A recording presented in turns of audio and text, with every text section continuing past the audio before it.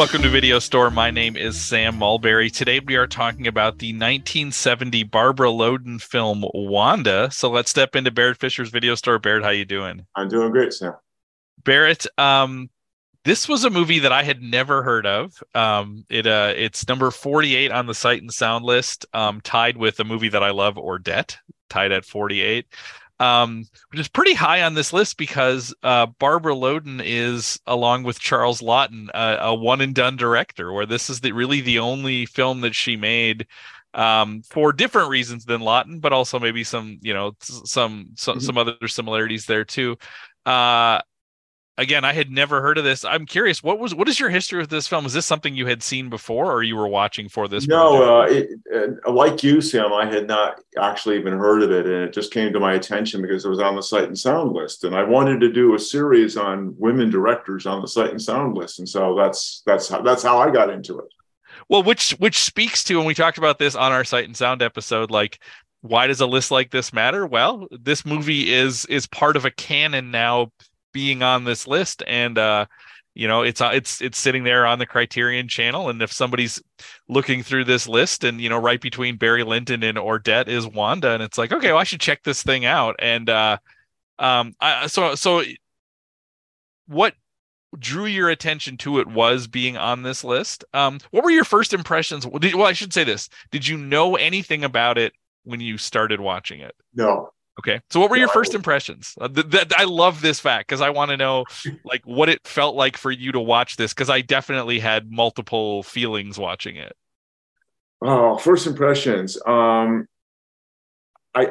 didn't expect something that was almost a cinema verite, neo-realist, kind of almost a John Cassavetes style film.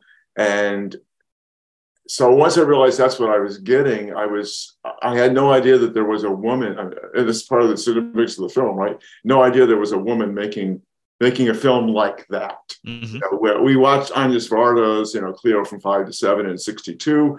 And even though that's a new wave film, and you could say there's a little bit of new wave to Loden, but it's much rawer than that. Yeah. And I guess that's what I didn't expect, how raw it is. Yeah, I was watching it and thought, this is at the intersection of some things that I really like. Mm-hmm. That this podcast has introduced me to. The kind of neo-realism part really excited me, and I'm sure I'll say this multiple times in this episode, but like, I kept feeling like I was in the most real spaces in the world, but also places I had never been before. Mm-hmm. Like a combination of those two things. But I had no doubt that they were this is just what it was, and part of that is doing some, neo-realist stuff, the verite filmmaking, real locations, with the exception of two people. Everybody else is a non-professional actor, and sometimes people they found the day of and were like, hey, do you want to be in this? We need somebody to do this. And so I felt like a lot of this was created in the moment, so there's sort of this excitement you get from that. Definitely stolen shots, right? They were not paying for permits to shoot things, they were just shooting. And then about halfway through the film, I did feel a little bit more like French New Wave stuff, where it becomes a genre film a little bit. Yes. And that actually was another moment of like kind of shock to me, because I felt like we were going in a particular direction, and then it's like, oh, and then it sort of had this other switch to it, and I started feeling like, oh, now I feel like I'm watching Bonnie and Clyde if it was made by a female auteur who was interested in harsh realism rather than some sort of stylization, who was not interested in making anything about this movie cool. I was like, this is really interesting. No, that is exactly right, Sam. I mean, Loden herself said, that this is kind of an anti-Bonnie and Clyde, and she was really irritated by the glamorization of the Bonnie and Clyde characters, particularly the way that Faye Dunaway kind of became a fashion icon. So she's really deliberately working against that Hollywood mainstream, which is a little ironic because her husband was Elia Kazan, the great director of things like On the Waterfront and East of Eden, and he even made a film based on a novel he wrote, which is about their marriage called The Arrangement. Anyway, so she's kind of really pushing very hard against that kind of Hollywood tradition. The other thing we should say about the look of the film is it was shot in 16 mil. And then enlarged into 35. But that's why it's got that kind of, in addition to the rawness of the settings, it's got that grainy Mm-hmm. quality as well. So it never lets you forget in the sense that you're watching a film, but at the same time, it's not a slick Hollywood presentation of reality. Right. And that was both because of cost, but it's also what Loden wanted. I mean, listening to her, and that may have been justifying a reality, but when you listen to interviews with her, she like that, like she was like, I wanted it to look like that. I didn't want it to feel slick in any way. So here's what I'm curious about. How did you feel when the movie made that turn? Because I feel like I went through all of these different kind of movie watching emotions. So I can list 4 reactions that I had that are all contradictory. But I'm curious sort of where you felt. Part of me felt like, and I felt like I read this in some reviews of the film.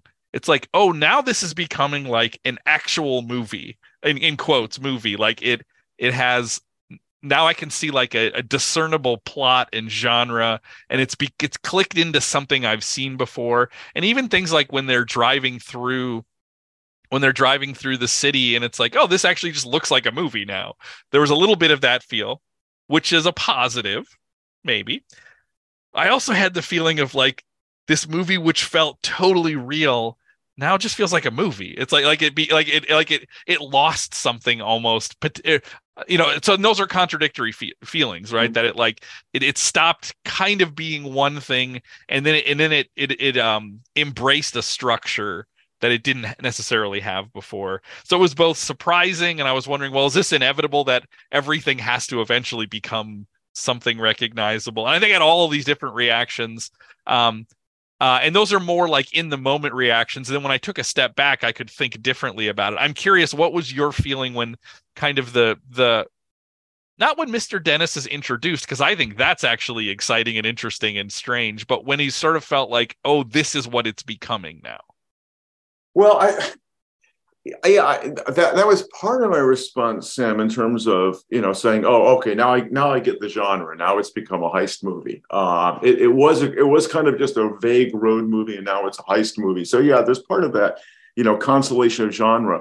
But actually, I think for me, what began to happen was I started wondering what's the nature of the relationship with Mr. Dennis. Mm-hmm. So to me, it became a kind of a domestic drama. It's like, so because oddly enough, the times when Wanda has the least agency are with Mr. Dennis, but the time when she has the most agency are with Mr. Dennis, when she makes the decisions at several points to stay with him.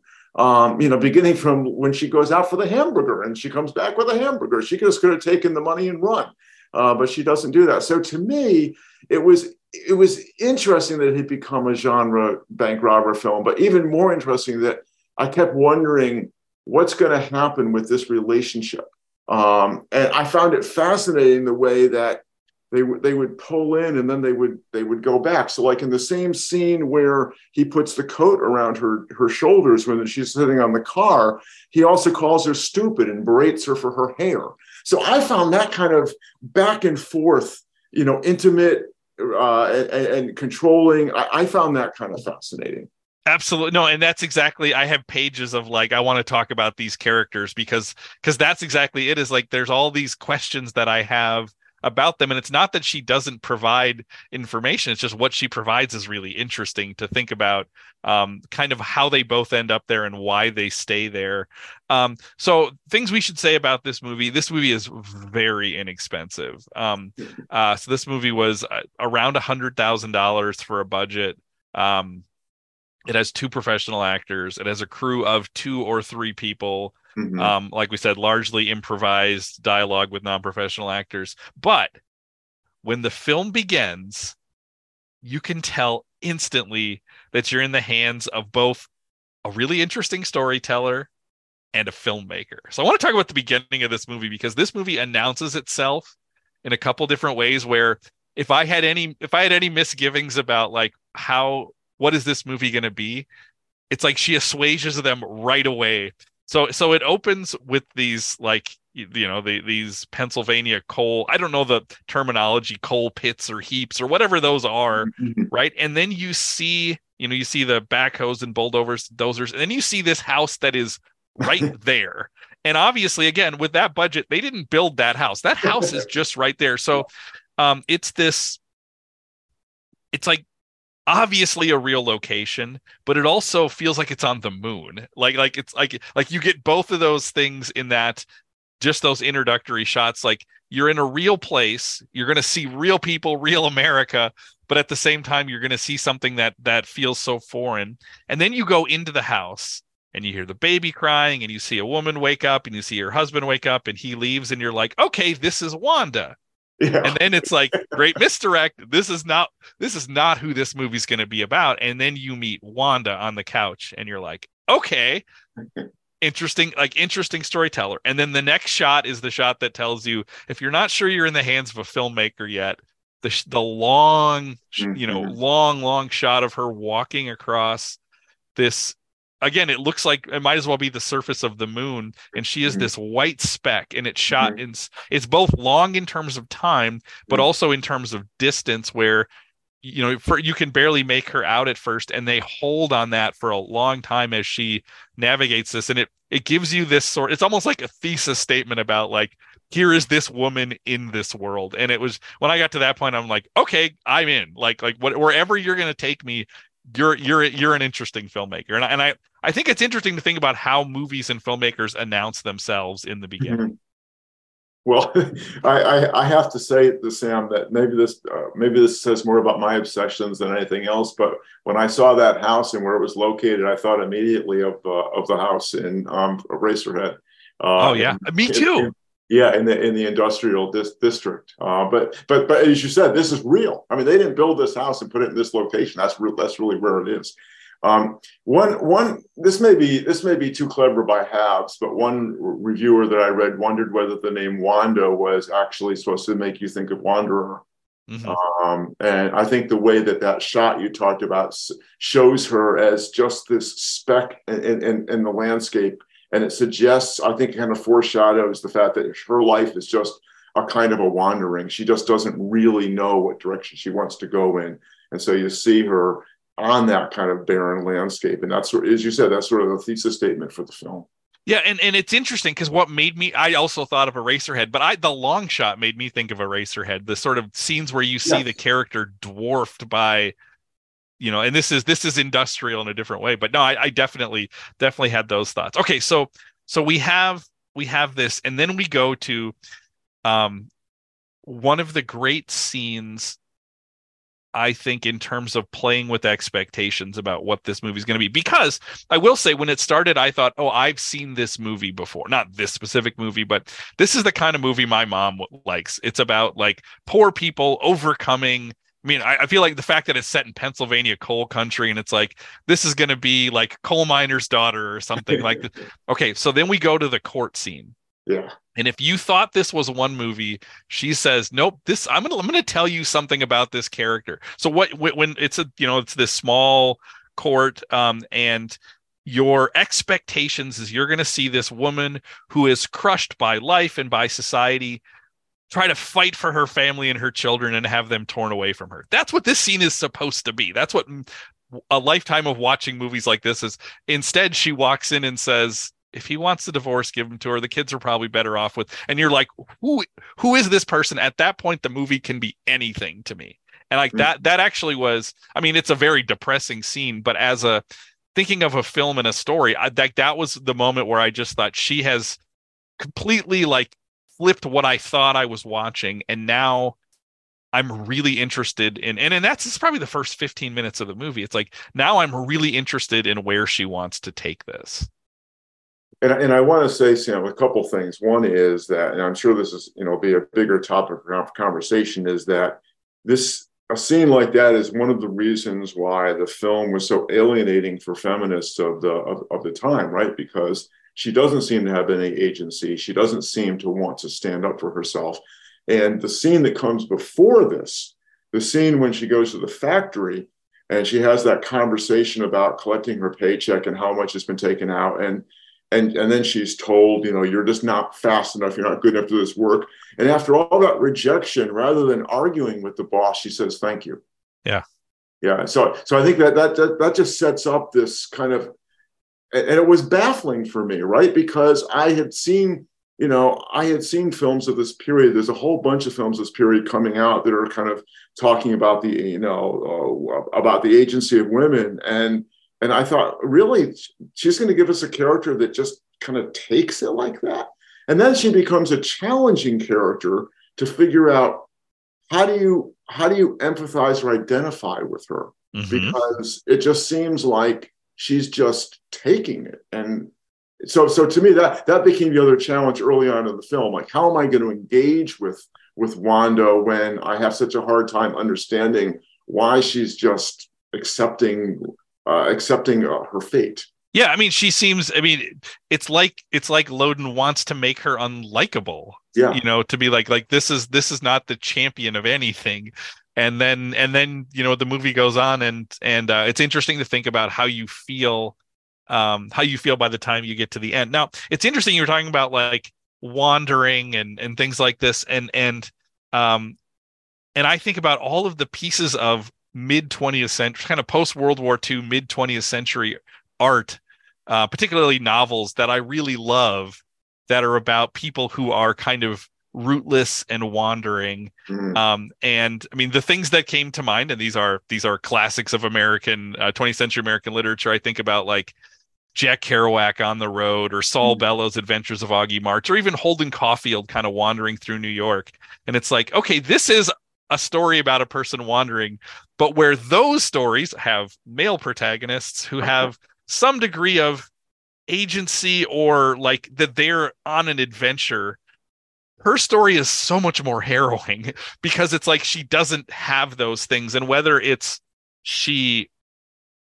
I think this is maybe what the movie's asking a little bit, is why does she not have those things? Why can I point to all of these works of art about male characters going through this similar thing, and they don't have this same quality to it? I think that's a question she's raising, right? Because you get the sort of rejection from the factory and not even putting up a fight. You get her when she goes to the bar and is picked up by that guy, and then they cut to the hotel, and he's trying to sneak out and she's trying to stay with him, and then he abandons her at the Dairy Queen, and there just is sort of like, she feels like she's being literally treated like a piece of trash by this person. She goes to the movies and gets robbed, right? And all these things lead her to sort of the moment where she walks into the bar that Mr. Dennis is in the process of robbing.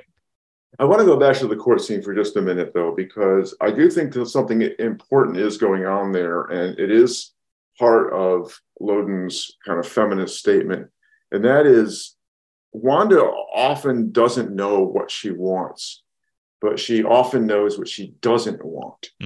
And another way to read the courtroom scene is, I'm not going to fight for the kids. I'm not going to fight for the husband, because the fact is, I don't want to be a housewife and I don't want to be a mother. So what are my options? Well, unfortunately, it's just suggested, the next option looks to be, well, maybe I'll be a prostitute, which of course is just another kind of stereotype. But I think to me that became really key to see that Wanda, it's often clearer to her what she doesn't want than what she does want. And it's not clear whether she actually has any genuine options open to her. Right. Is freedom for her opportunity, or is it a void? Yeah. And it feels more like it's a void for her, where it's like, okay, I have, in a sense, taken off the shackles of marriage and family and all of this, but where does that leave me? Yes. Yeah. But there's also a kind of I wouldn't go so far to say holy fool element to her, but there is a kind of childishness to her, childlikeness to her. Like, when she has very little money, what does she do? She gets a beer. She goes to the movies. I mean, it seems like for somebody with limited resources, these seem like really odd choices to make.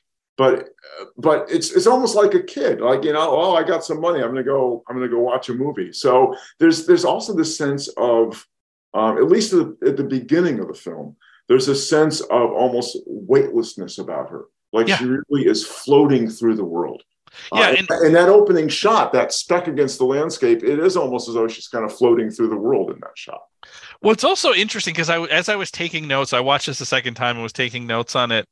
And I was like, she seems so passive, but at the same time, there are moments where she's so persistent about things. Like, think about the scene where she first meets Mr. Dennis. She basically walks into a bar that is empty and the guy says we're closed. And Mm-hmm. she comes in as like, no, I just need to use the bathroom, which she goes in and spends all the time she wants in there. Then she walks out and sits down at the bar and says, "Can I get a drink?" And she starts eating chips and she Yeah. asks for a comb and it's just like she has the and even when they're sitting at the after that when they're sitting at the restaurant and they're eating and he's like criticizing her for being sloppy as she but she's just like, "Can I have this last piece of bread?" And she's very like verbal in those moments too, where he's such a quiet person and she's just it's almost like no one's ever there's never been an opportunity for her to talk, so it's almost like this is the first time she's getting to say whatever she wants to say, Mm-hmm. and it may or may not be interesting, but she's going to say it. And so I Of found that interesting.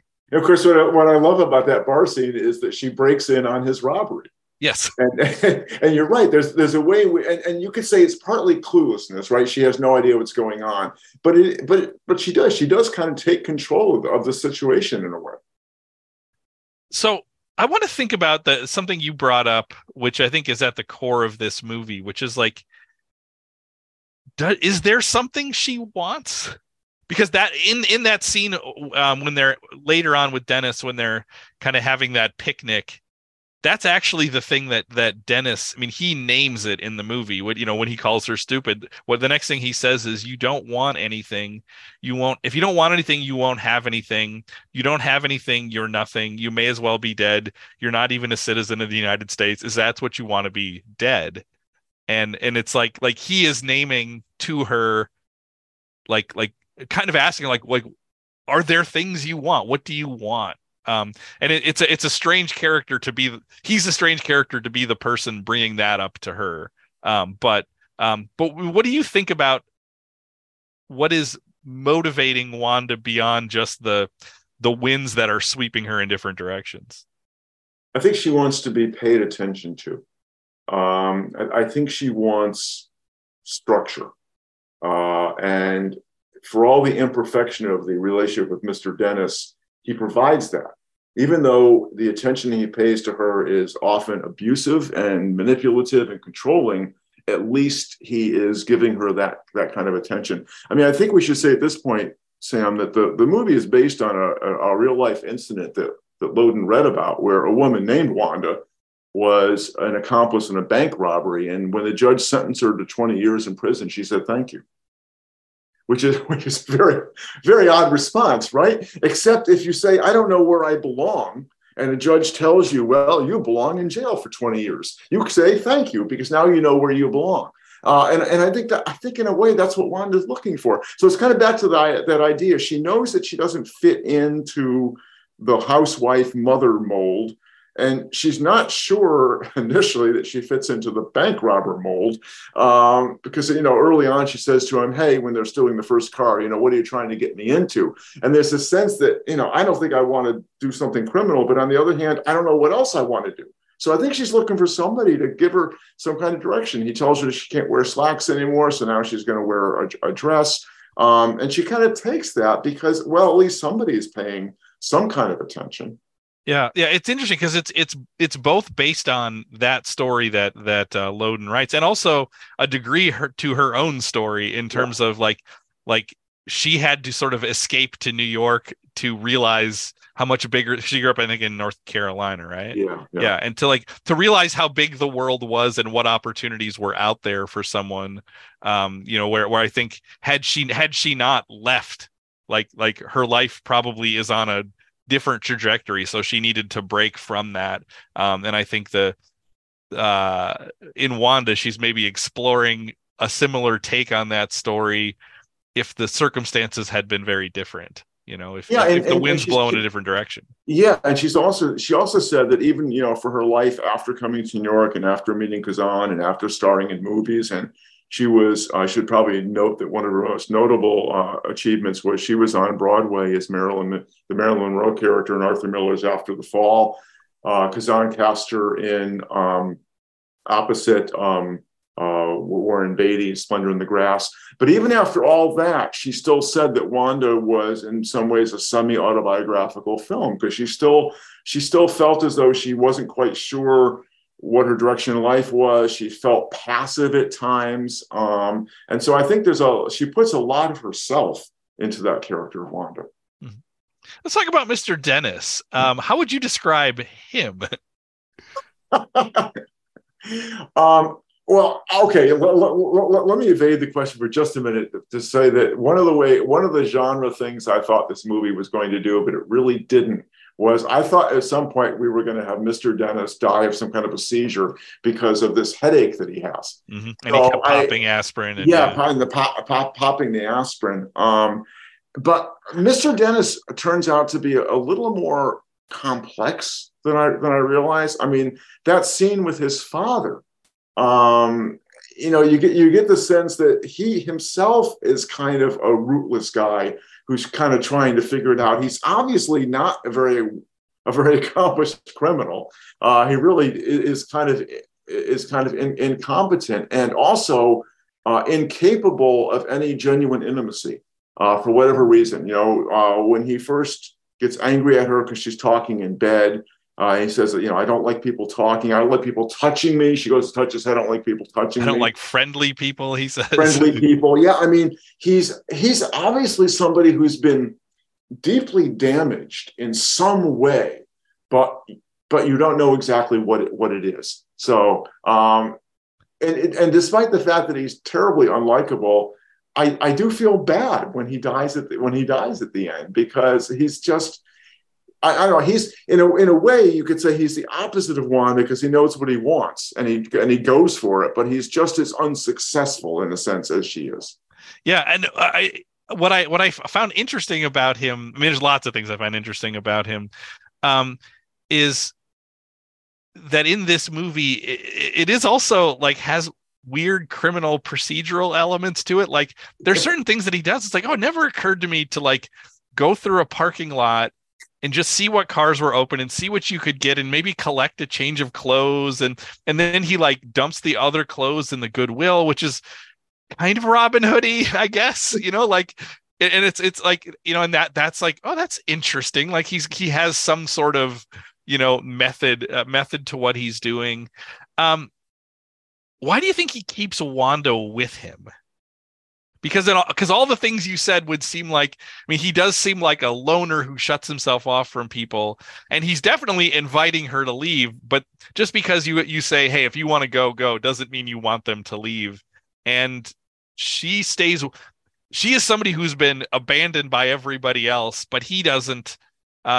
He stays with her, and it's not just because she can be a driver in his big bank heist, because there is a scene where he's looking for another driver, but there is something else that seems to draw her to him, or draw him to her. Okay, before I get into that, Sam, can I just note that the one moment of humor in the film is the first car they steal. And he's Yes. jumping the car. She sees the keys and she says, "Why not use these?" I just thought that was great. I guess I'm tempted to give a kind of cliche answer because I don't have a better one right now. But my cliche answer would be sexual politics, and that he's a little guy trying to make his way in the world, trying to control his world, and at least having Wanda there as someone he can control gives him some sense of power on his own. And also, I do think that he, almost in spite of himself, begins to gain affection for her. Mm-hmm. So you have the coat around her shoulders. You have him in the hotel convincing her that she can do this when she doesn't want to do the robbery. Now, obviously, he's acting in self-interest, but at the same time, he really is trying to tell her, you can be somebody, you can do something. And then, of course, ultimately, the when he and that's the first time he calls her Wanda. I was gonna say, yeah, that's an First interest. time I he was calls her noting that. Wanda. And then, of course, after they successfully tie the family up and they've got the bank manager, he turns to her. He says, "You're really something," you Mm-hmm. know. And so I actually think he wants a relationship as much as he doesn't want to admit it. Yeah, I think there is something to the fact that sometimes kind of loner people or lonely people, it's not that they don't want, sometimes they desperately actually want to have human connection, but they've, for some reason or another, shut themselves off so much from it. And I think part of it is her persistence that she is constantly trying to break through the fact that he doesn't want to have those connections. So Mm-hmm. so there is something maybe that that draws draws him to the fact that there, what is it that makes her want to stay might be part of what makes him want to keep her. But in their relationship, you get kind of all these elements of domesticity. She doesn't cook food for him, but she brings him the hamburger, and then of course she has to take the onions off it. He tells her how to dress. I mean, it's kind of the classic controlling relationship, and you Mm-hmm. you wonder. One critic I read said one can kind of imagine Ilya Kazan shouting at her, "No slacks." Right, You right. kind of wonder how much of that relationship is in here. There's two really interesting scenes with Mr. Dennis. That sort of points to something with him. I think the scene with his father, the fact that it's at the Holy Land USA, I think is what it's called, right? Yes, that's This right. this like Christian theme park. It Yeah, was, which is a real play. I mean, like it was very one of those things again where it's very strange, and then you realize, well, this is yeah. a real thing. Um, and they don't talk about religion, but the fact that this is where he meets his father, and he has this one. I mean, it's like one of the few moments where Wanda's not in the movie, and it's Dennis and his father is talking about like, there are good jobs out there. Are you looking for jobs? And he tries to give his father money, and his father won't take the money. So it seems like his father's sort of aware of the life he's living or something. Mhm. I loved that moment because it's, you don't have to have it in the movie, but it doesn't like it doesn't straight line point to something else later where you're like, oh, they needed to have that there for this reason. But it does sort of flesh out. I mean, I think the presence of religion in that, I don't even know necessarily what to make of it, but it tells you something about potentially the home in which Dennis grew up in. Mm-hmm. Mm-hmm. And the fact that it is his father and not his father and mother or his mother, but so it leads you and thinking about the role that Wanda potentially plays in his life. Well, and you also get, you get the scene in the catacombs and the conversation about those who died a Christian death and then those who are martyrs, and you don't get any direct response to that from Wanda or anybody else, but you wonder if what's happening there is Loden is kind of setting up. Well, here's one vision of a life driven by a particular purpose, and there's a meaning in death, and is that intended to be kind of a contrast to what is the meaning of Wanda's life? What is Mhm. the purpose of Wanda's life? She may be making that comment. I'm not sure. Well, I think about the intentionality of that scene because there's on Criterion, there's lots of great feature stuff about Loden and Yeah. about this movie. And in one of the interviews she gave, she talked about the process of making this movie, and she actually seemed like this is the way she basically said, I don't really want to make something that costs a lot of money because that brings with it deadlines and expectations and all of these things. So she said, like, one of the great things is she felt free because there was nobody breathing down her neck to be like, when are you going to get this finished? And she says that not that they shot, that their first edit of the film was 3.5 hours long. And she said that then she and the cinematographer, editor, same person, that they went through and they just kept cutting out not stuff that was bad. She said, we often cut out scenes that were good scenes, Mm-hmm. but it's like they were carving a way to find what is the story they want to tell. So anything that was kept in here in the movie was like, this is something we want to make sure we say. So I think about that Holy Land scene as interesting because you could have cut that out, but they Mhm. didn't. And they cut out a lot of other stuff. In fact, they filmed this movie way past the ending of the movie. She said they cut actually quite a bit, and then they went back and realized this is actually where the movie ends. Mhm. Because I think they even do have a scene with Wanda in front of a judge and all these other things, and they ended up getting rid. I mean, I'd be fascinated to know, Mhm. to like see like a breakdown of what was that 3.5 hour. I don't know that I want to watch the 3.5 hour cut, but I'd love to know like what Yeah. are the other story beats of that. Yeah. Yeah. Um, the other scene that I thought was interesting, and it was one of those moments where it's like I don't know what to make of it, and I was excited to ask you, like, is the scene with the airplane, Oh the yeah. remote Yeah. control air, because that seems like a crescendo moment, and I'm like, and it's right after he talks about, what do you want, and and if you don't want anything, you're not. If you don't have anything, you're not anything, and then he's like yelling at. I can't tell if he's yelling at the dogs or at the airplanes or what he's yelling at, but it's definitely highlighting this airplane that's circling them. Yeah, I think he's yelling at the airplane. That was another one of those just completely improvised things. They were parked there, and the guys happened to be flying the airplane, and so they just decided to use that moment. Why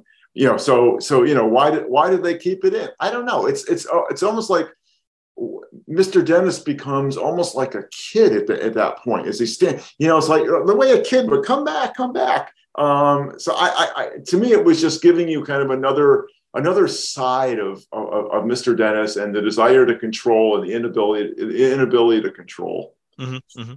Sure. Then we get to the bank robbery, and there's these two sort of clear moments that Dennis is in over his head, and they're both moments that Wanda bails him out of. Mm-hmm. So, it seems like things are like he had been, kept hammering into her, here are the steps, here's the plan, and then Anderson basically wrestles the gun away from him, and Wanda's the one who picks it up, and then they're about to drive off, and Wanda points out to him, "You haven't given me the keys to this car."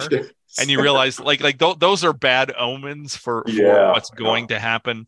And then she does something in the drive which I love, which is, I always think about this in movies where like a car is following another car, is like everybody else doesn't know they're in a movie. Like the other drivers don't know they're in a movie, and that this car's so like their car, like in traffic, a car just gets in between them, and then another, and then Wanda gets lost. And it's like that again is such a very real experience, and I think about that every time I watch a movie where someone's following someone in a car, is like, I'm not a good enough driver to stick with somebody. I'm going to get lost. And to see her get lost was like, oh, I love that she put that in there. And then that sets up obviously what was going to be an ill-fated attempt anyhow, because it's not because Wanda's not there that the bank robbery doesn't work. It's because she gets lost that she's not wrapped up in it. Yeah. Well, can I also say one more thing? This is something I brought up in the past, Sam, that it's always interesting to me to think about the available technology at the time the film was made and the technology we have now.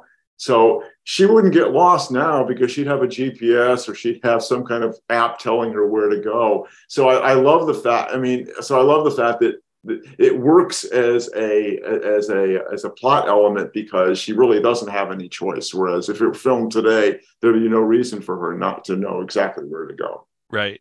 It's also interesting that the movie doesn't end with the bank robbery. And it Right, doesn't right. even end with like the outplaying of that entirely. This is where I think it indicates this longer film Yeah. that they made, because all of a sudden you then cut to her. I mean, she's an innocent, or she's a not innocent. She's a bystander, Mhm. when she gets to the bank, and she kind of blends in with them. But then she's in a bar with this soldier, and then we have this sexual assault that happens. And it's interesting because Wanda, who is this passive person throughout the movie, this is a moment of clear resistance from Mhm. her. Mhm. And Yeah. it makes me wonder, like, is this a change in her, or was she uh didn't feel the need to be resistant at other times, Mhm. like um but then this leaves her, out into the woods, and then it's almost like she just like trickles into this parking lot of this roadhouse and gets pulled into this bar at the end, where she's given beer, cigarettes, and a hot dog, and then we get this sort of freeze frame. um what do you make of the post bank robbery part of this movie as a conclusion to this film. Yeah. Okay, so I think it is really interesting for a number of reasons, Sam. First of all, we talked earlier about how the film becomes a heist film, but it really doesn't. It's like there's a heist film within the film, because you're right. If it really were a heist film, it would be over at the robbery. In fact, if it really were a heist film, she wouldn't have become disconnected from Mr. Dennis. She would have been arrested with him, et cetera, et cetera. So that's the first thing it tells me. The second thing it tells me is we see her immediately after the robbery returning to her former. I mean, she kind of goes back to the beginning of a relationship with Mr. Dennis, right? Mm-hmm. She goes back to a bar. She goes back to drinking beer. She goes back to hanging out with, meeting this guy. But as you pointed out, this time she resists the advances. So this tells me that she actually has gained some agency through the experience with Mr. Dennis, that she now knows how to assert herself, how to say, hey, that's not what I want. But it doesn't end there. It goes all the way to the final roadhouse scene. And I think it's a twist of the knife, because she's discovered that her agency is only one more way of saying what I don't want, and it hasn't yet told her what I do want. Mm. And I think the film ends the way it does, and it's kind of an homage to Truffaut's 400 Blows with the freeze frame at the end. The film ends by saying, this is it. This woman is stuck in never knowing what it is that she wants, and only knowing what it is that she doesn't want. There's a line from one of the early review of the Times where somebody says, what the film is saying is, where do you go after you reject the only life society permits? And once a woman gains her freedom, what can she do with it? The answer, nowhere and nothing. And I think that's what Loden is saying at the end of that scene. In an interview that she gave, and I can't remember which one of these it was, I was listening, and I wish I could find it, because now I feel like I'm about take what I say with a grain of salt in terms of if it's accurate or not. But I feel like she said in that freeze frame that in one cut of the film, they actually like superimpose like a red spider web over it. And then they thought that was too obvious. Yeah. They took it out. And again, I could be wrong. And maybe she was just talking about that was the idea of it, is like that is the realization of sort of that in some ways, like, the things that are holding her are not just her lack of agency, but it's also this larger thing around her that she can't necessarily get out of. Do you have other things you want to talk about with this? Because one of the questions I'm going to ask you, and I think you really kind of answered it, is like, does Wanda have an arc in this movie? And I think like that, without that last scene, I wonder, or with the last couple sequences, I feel like there is something clear there. I wanted to say something about the place of the film in the canon. You alluded to this earlier, Sam, and the Sight and Sound list and the Criterion Collection are two really great examples of how both of those have helped to transform the canon over the past several years. But one kind of interesting idea that I ran across in one critic was asking about why do you have a film like Jeanne Dielman at the top of the Criterion list, and until recently a film like Wanda being relatively ignored? And what's the difference between similarities and differences between those two films and those two characters? And she says, well, what and why, and more specifically, why has Jeanne Dielman become a kind of icon for feminists, and Wanda a very troubling character for feminists? And she says, well, one thing you could say is one was too good at housekeeping, the other not good enough. But the main thing for her was, she says, in Ackerman's film, men are peripheral. Ackerman similarly shows you a woman has really taken charge of her life.